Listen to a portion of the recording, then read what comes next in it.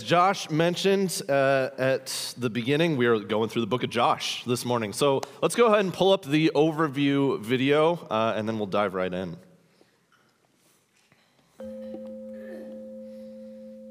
The book of Joshua was written mostly by Joshua between 1400 and 1370 BC as the Israelites entered the promised land of Canaan. After Moses' death, God appoints Joshua to lead the new generation of Israelites into the promised land. Before entering the foreign country, God once again calls his people to live according to the law as set apart from other nations. Before entering Canaan, spies are sent ahead to scout the land. While in the city of Jericho, the spies are hidden from the local authorities by Rahab, a prostitute who believed in God and his promise to deliver her land to the Israelites. It is this faith that saves Rahab and her family from destruction and displays God's continued mercy. God's miraculous deliverance of Jericho to the Israelites initiates a series of military conquests as the people follow God's leadership to take possession of the land he had promised them. Israel succeeds in battle when they're faithful to God's commands, but are defeated when they choose their own methods. At the end of this book, we see Joshua divide the land as inheritance for each tribe, establishing the geographic nation of Israel. Before dying, Joshua reminds the people of God's covenant with them and charges them to live lives set apart from the nations around them, trusting God as their king.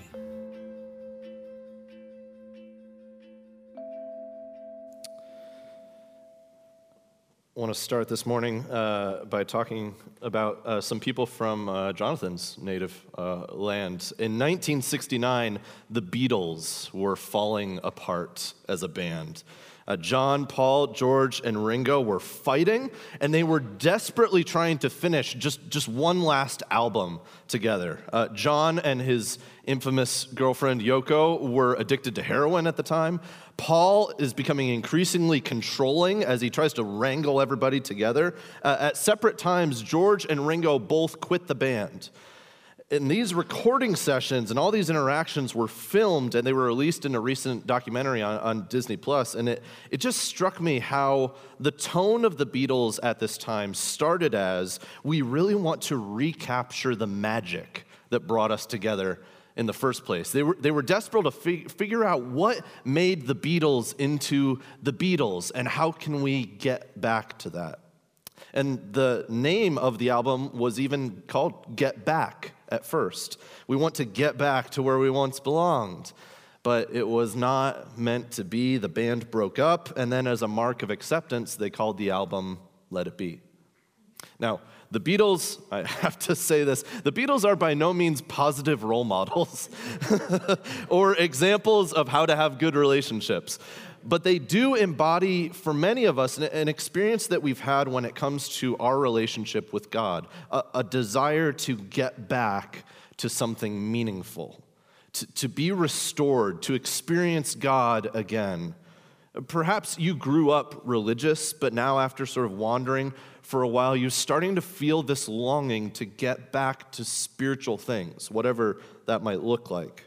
Or maybe you are a Christian, but after a few years in a pandemic, you've found that certain parts of your faith in God have waned. You've barely prayed or read the Bible or served.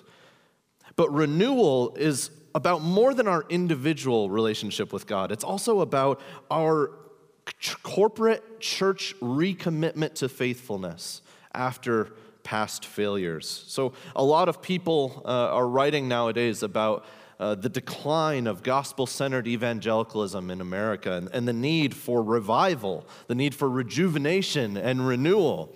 In Revelation, Jesus tells the church in Ephesus, "But this I have against you." This is Jesus talking to a church. "This I have against you, that you have abandoned the love you had at first." When God's people have strayed from the path of following God, how can we get back? How can we be restored to who we're meant to be and what we're meant to do as God's people?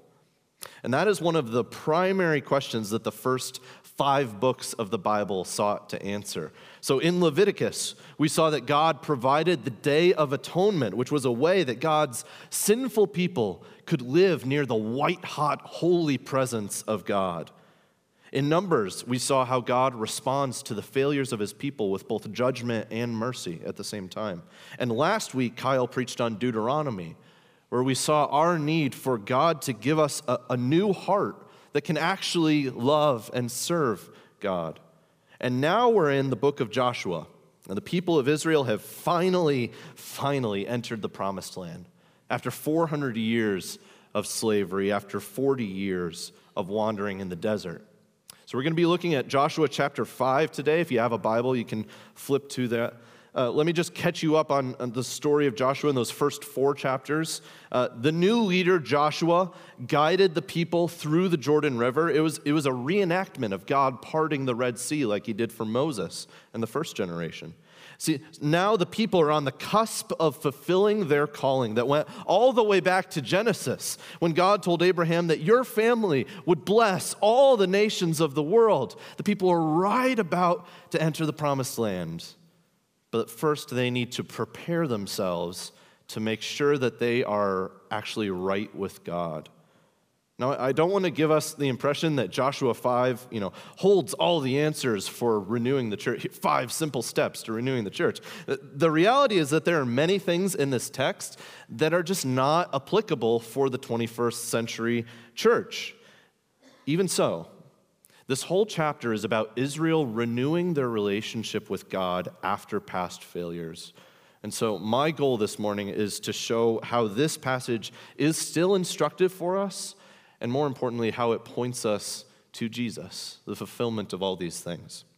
So the big idea of Joshua 5 is this: when God calls his people back to faithfulness, we must renew our relationship and rethink our allegiance. When God calls his people back to faithfulness, we must do 2 things: renew our relationship and rethink our allegiance. So we're just going to walk through the story of Joshua chapter 5. I encourage you to read along with me. It'll also be up on the screen there.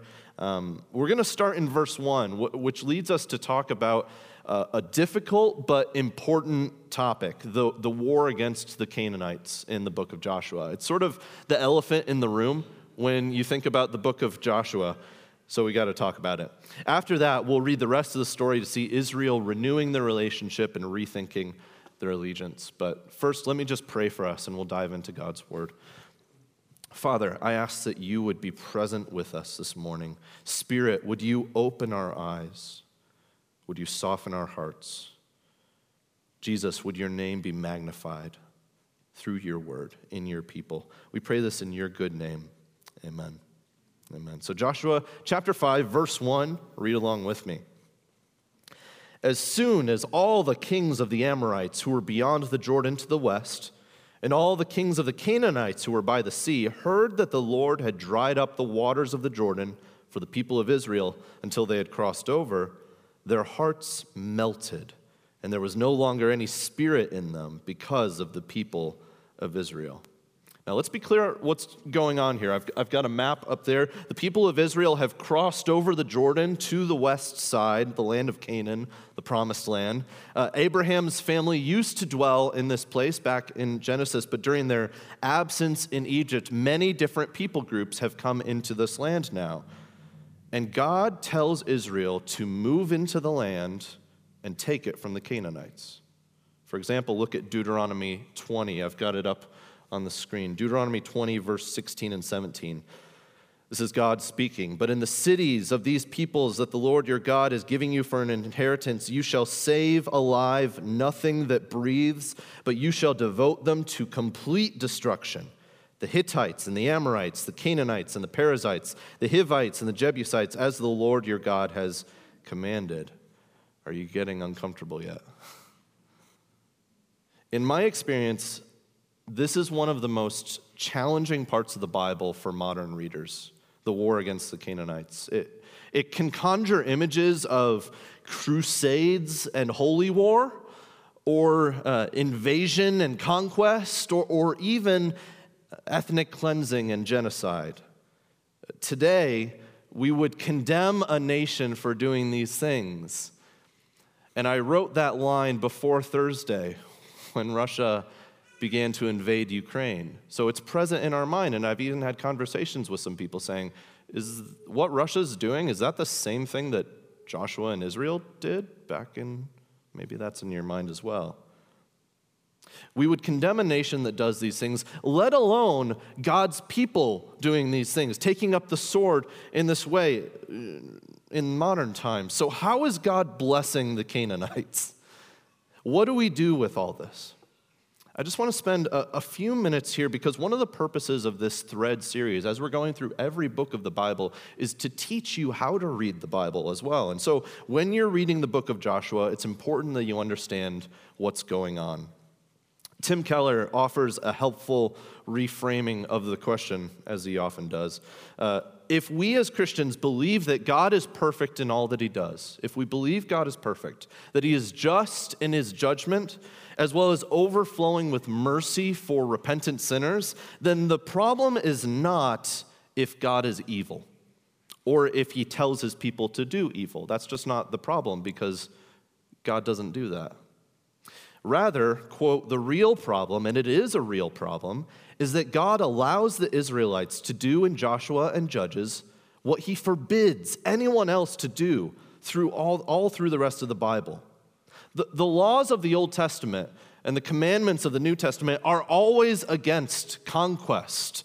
God's people are not to take someone else's land with violence. So why is this situation the exception? That's the question here. So to help us, I've got two sets of answers here. Number one, reasons for the Canaanite War, and number two, the details of the Canaanite War. So first, what are the reasons for this? You may remember about a month back when we were looking at Genesis 15, that when God promised the land of Canaan to Abraham's family, God told Abraham that his family would be enslaved, that they would be rescued, that they would come back to Canaan. He told Abraham the future of his family. But they had to wait to come back to Canaan because of this cryptic phrase. He said, "For the iniquity of the Amorites is not yet complete."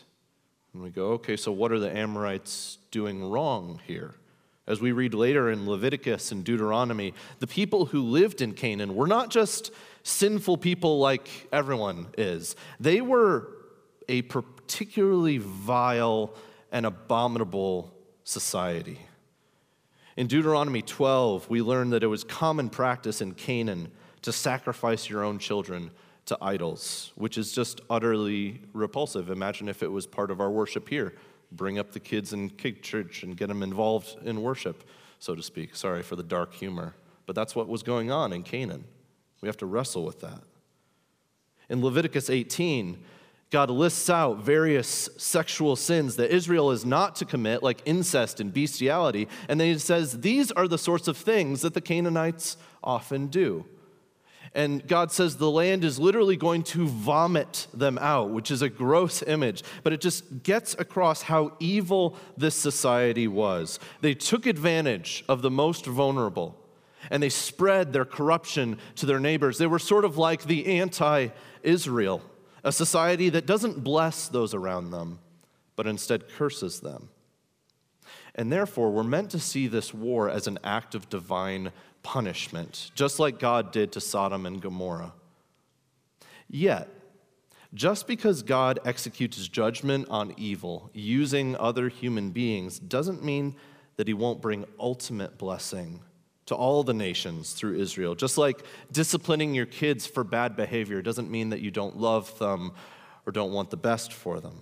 One of my Old Testament professors would repeat this line in almost every class session. He would say, judgment is never the end of the story. In other words, until the capital J, final judgment, when God destroys evil once and for all, there is always an opportunity for repentance. And God's punishment is always meant to protect the weak and to take down cruel, unrepentant oppressors and idolaters. It's also telling for us that God threatens to do the same thing to Israel, that he does to Canaan. And then when he actually does it, we're meant to see that Israel was acting just like the Canaanites and so received the same punishment. When God's people abandon God, the nation of Israel is destroyed, the people are driven out of the land. But judgment is never the end of the story. There is always an opportunity for anyone to turn back and be rescued. And that leads us to the details of the Canaanite war. So earlier I quoted Deuteronomy 20, you shall wipe them out utterly. Most of God's commands about this war, however, emphasize driving out the Canaanites rather than destroying them. So the issue wasn't that, hey, these Canaanites are alive. It's that they were living in the land that God had promised to Israel, and if they stayed there, they would corrupt God's people so that Israel couldn't be a blessing to the nations, which is exactly what happens later in the story. One scholar wrote, the conquest wasn't a massacre, it was a dismantling of a dark cultural regime. And so the people of Israel were instructed by God to offer peace to every fortress and city before a battle. And we actually have stories in the book of Joshua of some who repent and worship the true God of Israel. Rahab is the most obvious example. And she actually joins the people of Israel. In verse 1 of Joshua 5, we're told that the hearts of the kings melted when they heard about what God was doing with Israel. So it could have happened in another timeline, in the multiverse, that the Canaanites heard about the mighty and merciful God of Israel, and they could have repented. There would have been no bloodshed at all, but unfortunately that doesn't happen. There are battles that occur, and sometimes this trips us up because the description of these battles throughout Joshua is often, there were no survivors, or they destroyed all that breathed. It just sounds like wholesale slaughter. But then you come across some inconsistencies. Like there's a story of a battle in Hebron, and it says, and they wiped out everything that was living in Hebron. And then a couple chapters later, Israel's traveling around and they come across some people living in Hebron. And you go, oh, so I guess that wasn't accurate, that they didn't actually wipe out everything that breathed. We have to recognize that this is very common in ancient war narratives to use hyperbole and exaggeration. It was sort of like a written trash talk. And we still do this today. I mean, say I go to a ping pong tournament and I come home to Melissa and I say, I utterly decimated my enemies. None stood before me.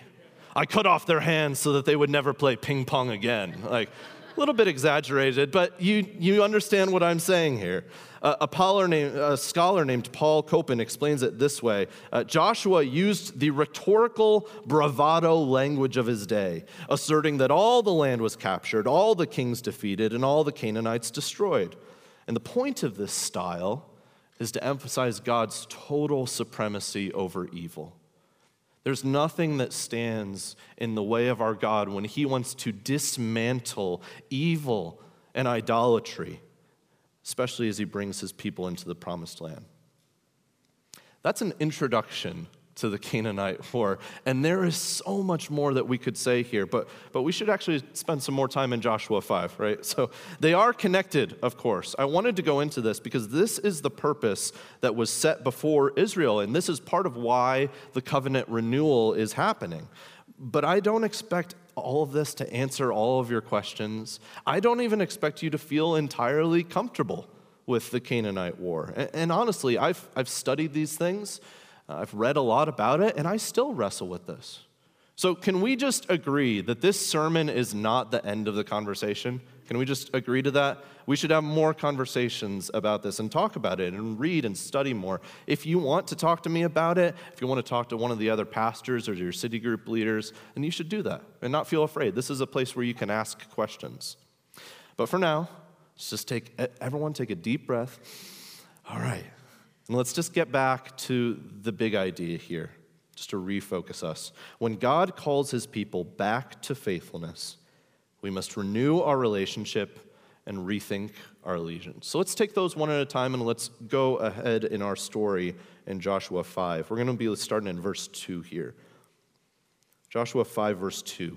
At that time, the Lord said to Joshua, "Make flint knives and circumcise the sons of Israel a second time." That's right, we're talking about circumcision 2 weeks in a row. Bonus. So Joshua made flint knives and circumcised the sons of Israel at Gibeath Haraloth. And this is the reason why Joshua circumcised them. All the males of the people who came out of Egypt, all the men of war, had died in the wilderness on the way after they had come out of Egypt. Though all the people who had come out had been circumcised, yet all the people who were born on the way in the wilderness after they had come out of Egypt had not been circumcised. For the people of Israel walked 40 years in the wilderness, until all the nation, the men of war who came out of Egypt, perished, because they did not obey the voice of the Lord. The Lord swore to them that he would not let them see the land that the Lord had sworn to their fathers to give to us, a land flowing with milk and honey.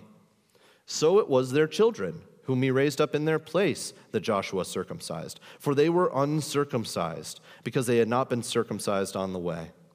When the circumcising of the whole nation was finished, they remained in their places in the camp until they were healed. And the Lord said to Joshua, "Today I have rolled away the reproach of Egypt from you." So the name of that place is called Gilgal to this day. And I've got it up there. Rolled away is Galal, and then they call the place Gilgal. Sounds similar. Verse 10. While the people of Israel were encamped at Gilgal, they kept the Passover on the 14th day of the month in the evening on the plains of Jericho. And the day after the Passover, on that very day, they ate of the produce of the land, unleavened cakes and parched grain. And the manna ceased the day after they ate of the produce of the land, and there was no longer manna for the people of Israel, but they ate of the fruit of the land of Canaan that year. Now, at first glance, these two events seem sort of strange and out of place in the story of Joshua. I mean, they just crossed over the Jordan River. They are in enemy territory right now. They set foot on the long-awaited promised land, and immediately they circumcise themselves. Ouch, not a great military strategy. And then they celebrate a feast, the Passover. But for the people of Israel at this time, these were the most important things that they could have done to prepare themselves to take the promised land. Why? Well, first, remember that circumcision was to be a sign to God's people that they were set apart for God. It was a reminder that you are God's people, set apart from the nations. But here we're told that the previous generation, the one that died in the wilderness, they didn't circumcise their kids. They weren't doing this basic covenant sign, the mark of their partnership with God. It's as if Israel had just taken off the wedding ring and thrown it away. But this generation renews their relationship with God by committing to the sign, even though it was painful, even though it was inconvenient, to say the least, even though it left them vulnerable to their enemies. What's most important is that they're saying, I got to be in a relationship with God, or else anything I'm about to do is not going to work. And then look again at the result in verse 9. This is beautiful. And the Lord said to Joshua, "Today I have rolled away the reproach of Egypt from you." So we're meant to picture the sins of the Egypt generation like this heavy, heavy boulder, a stone that was blocking the path to God. And the Lord just pushes it away like it's nothing. Just what a powerful image of God's covenant with his people. When we come to God with a humble desire to be his, then there is absolutely nothing that God will let get in the way of our relationship. And so they call this place rolled away. Every time they look at a map, every time they pass through rolled away, they're meant to picture that is what God does to our reproach, to our shame, to our sin. It's powerful. The second sign, Passover, is also extraordinary. So the people have a Passover meal like they usually do. Evidently, they've kept up this ritual. And yet, there's something that's different here. Did you notice it? The people finally get to taste the food of the promised land, which is one of the main things that God would repeat in his promise to the people of Israel. He would say, I'm bringing you to a promised land where there is plentiful food, milk and honey. And granted, there's no milk and honey here. There's only unleavened cakes and parched grain. Not parched brain, that would be weird. It's not yet the milk and honey that was promised. They haven't fully entered the land yet. But just imagine being there. You grew up longing and waiting for a home. You grew up hearing stories about tasting the food in the promised land. Your ancestors received that promise. It's not only been years, it's been decades of waiting, eating what God miraculously provides in the desert, but knowing that there's something more destined for you.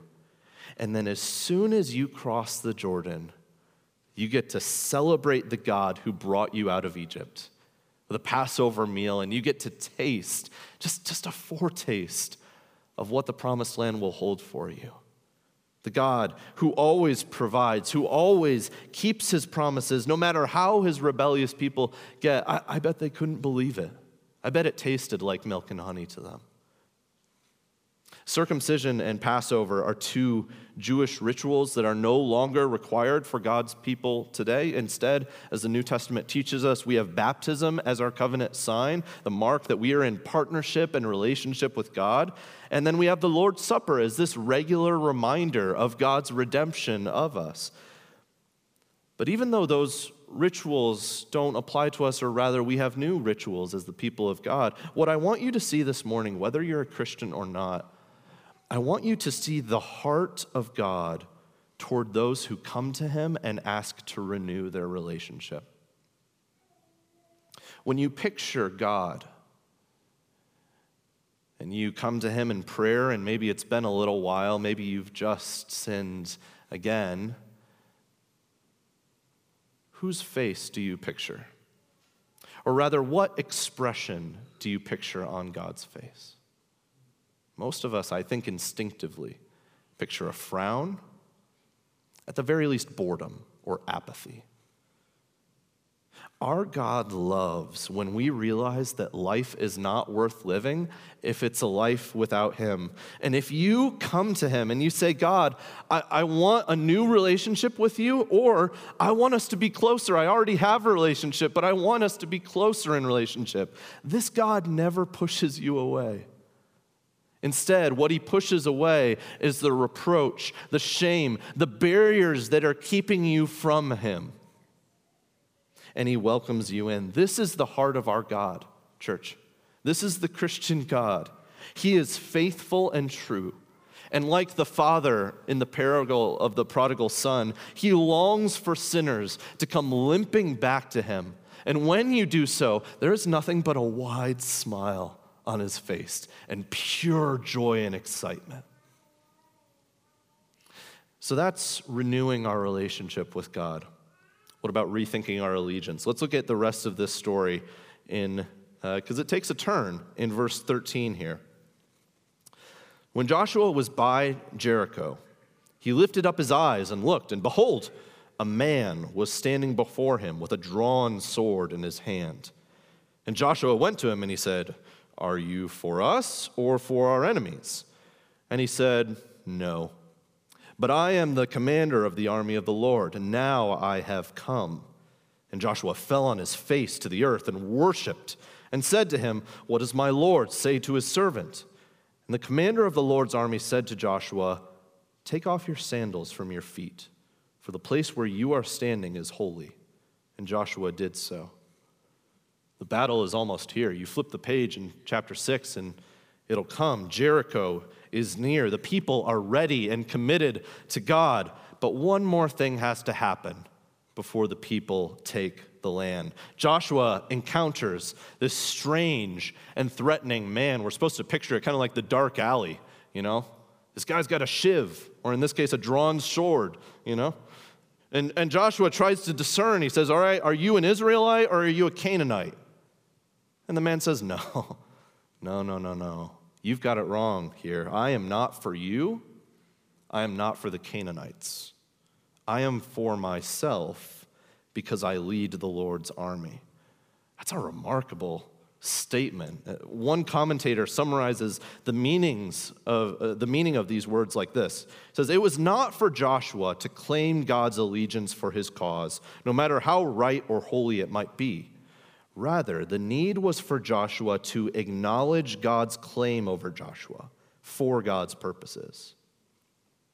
So this conversation forces us to realize that God's people go astray when we blindly believe that God is in support of whatever cause or pursuit happens to align with my position. Like I can just slap on God's seal of approval for whatever I believe and say, in everything I stand for, God is on my side.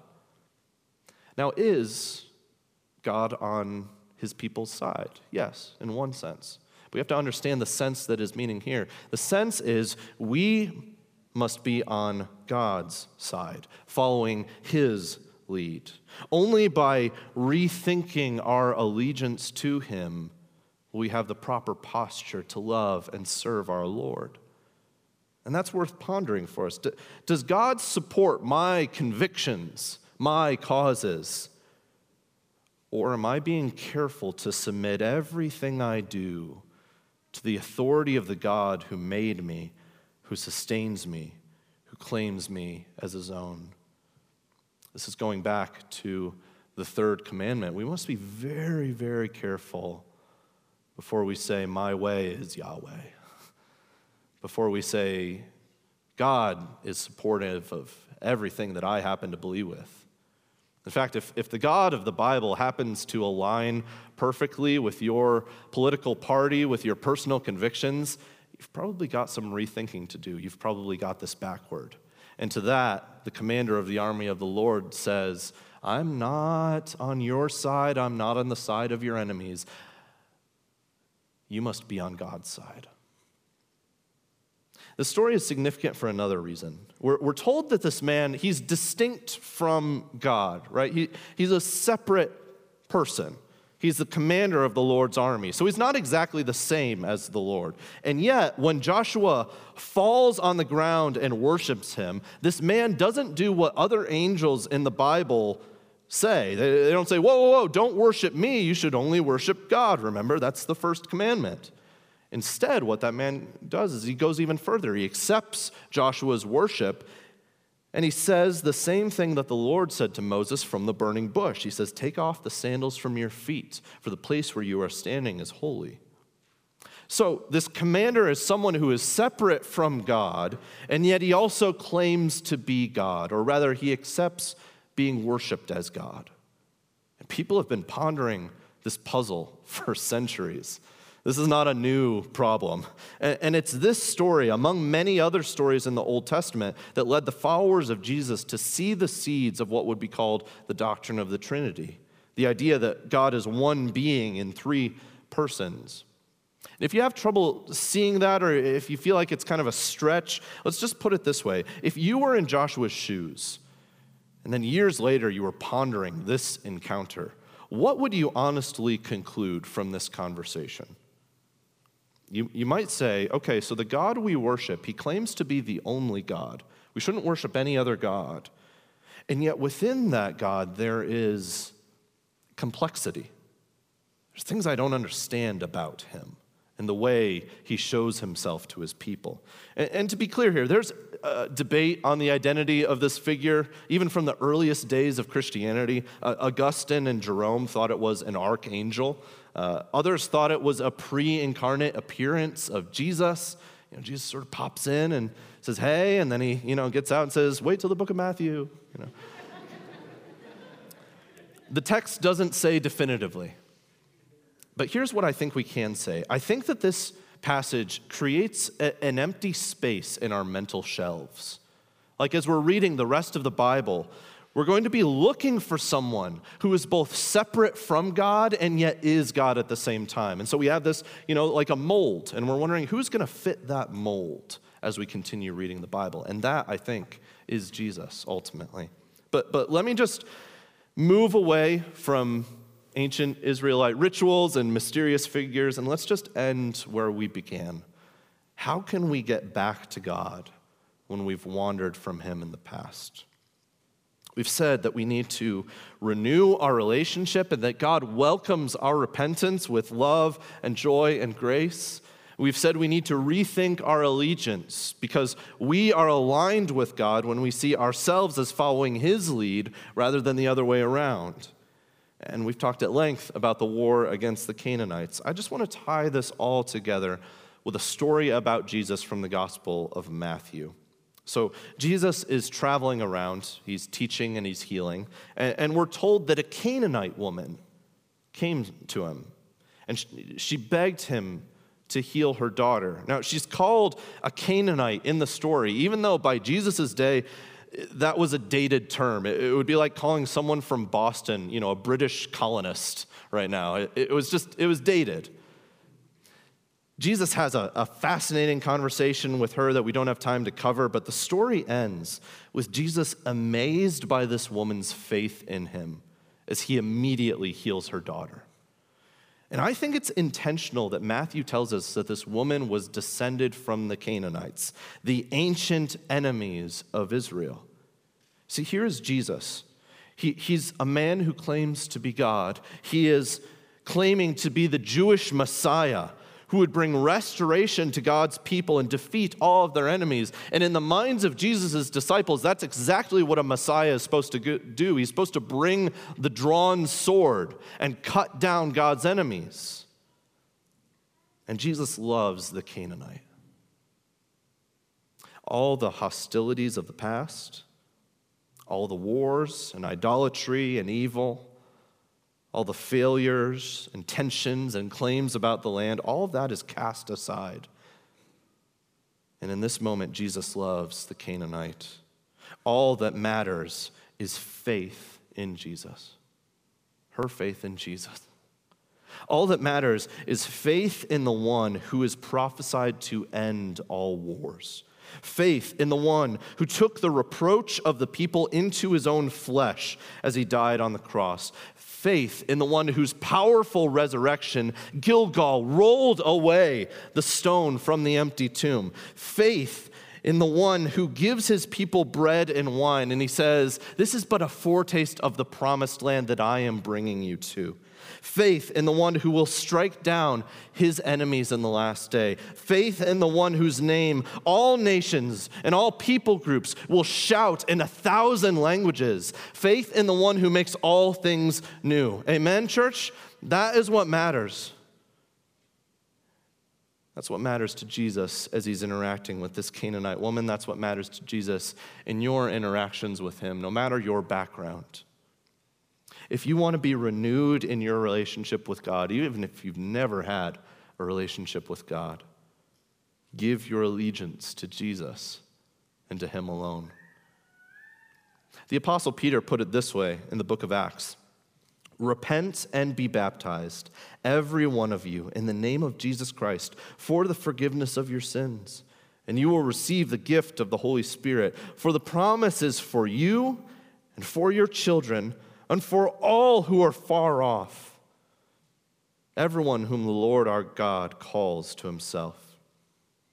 Now, for those of us who are Christians, we are never completely separated from God. We're united in Christ. This means we don't lose our salvation when we wander from God. You are not in charge of keeping yourself saved. At the same time, you're in a relationship with God. And like in any relationship, we can do things that either draw us closer to God or push him away. Our communion with him can be disrupted and affected by our behavior. That's part of a relationship, and God accepts that. So what is required to renew your relationship with God? I think it might include confession. It might include repentance. Looking at unrepentant sin in your life and saying, "God, please, this is a barrier between you and me. Please roll it away." Rejoining the church and being part of the community and the family of God, participating in the signs of our covenant. If you haven't been baptized and you proclaim the name of Jesus, let this be your invitation. It's a public proclamation of, now I'm renewing my relationship with God, and I want everybody to know about it. And then communion, regularly, every week, taking it with the signs of Jesus' body and blood, the signs of his love for us. It looks like seeking to know God through reading his word, through talking with him, through doing the normal things that a relationship involves. Listening, speaking to one another, loving one another more and more. The Church of Jesus Christ is a place where all people can find peace and community, a place where you can renew your relationship with God after you've strayed. And if that's you, I hope that you find this a safe place where you can figure out what does it mean for me to be in a relationship with God again? A place where we can freely and joyfully serve God without fear of judgment, safe and secure in his grace. Next week, we're going to be looking at the book of Judges as we continue the story of God's people, following the thread of Jesus through the Bible. Now, fair warning about the book of Judges. Much of the Bible is not exactly great bedtime story material for your children, but Judges is especially R-rated, right? The sequel to Joshua is what happens, as I alluded to, what happens when God's people fail to drive out the Canaanites, and instead they start participating in the same practices that they do. So try this week to read the whole book of Judges. It's entertaining, it's tragic, it's all of the above. If you read nothing else, just read chapters 6 to 16. That'll give you a good gist of that. But for now, let me pray for God to help us this week. Father God, when we read your word, there are things that give us pause and questions. There are things, no matter how long we've been walking with you, that we wrestle with. And yet you offer to walk with us through our questions, to be with us in our doubt,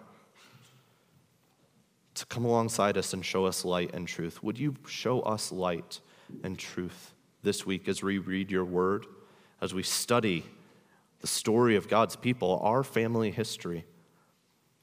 And then, Jesus, would you make us salt and light in this world to be able to bless those around us with the grace that you have shown us? We pray this in Jesus' good and powerful name. Amen. You can please